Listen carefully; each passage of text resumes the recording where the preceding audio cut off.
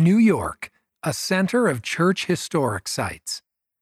Palmyra and Fayette, New York, USA, are home to many sacred events of the Restoration. Preservation of these sacred sites celebrates the commitment of Latter-day Saints around the world to establish God's kingdom in our day. Sacred Grove, 1820. Joseph Smith experienced the first vision.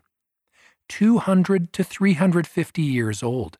Age of trees on the land when the Smiths bought their farm. Types of trees: mostly maples, beech, hop hornbeam, and black cherry. Some ash, oak, hickory, and elm.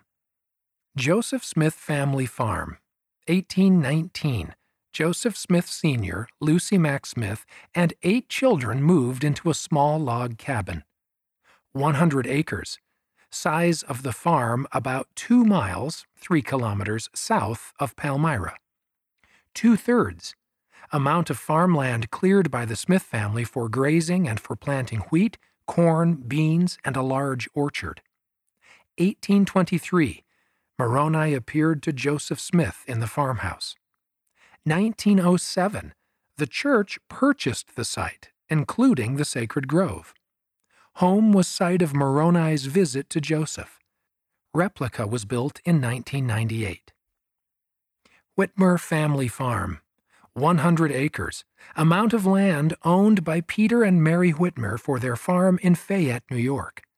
25 miles, 40 kilometers, distance from Palmyra. 1829. Joseph Smith finished translating the Book of Mormon. David Whitmer, one of the 3 witnesses who saw Moroni and the gold plates in the woods on the farm. April 6, 1830. The church was officially organized. 1980. The church built a log home and visitor center.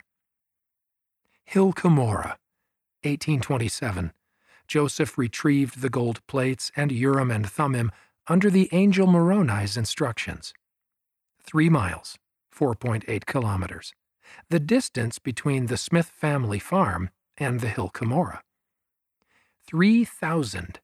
Number of seedlings from the outskirts of the sacred grove that were transplanted to Cumorah in the 1930s.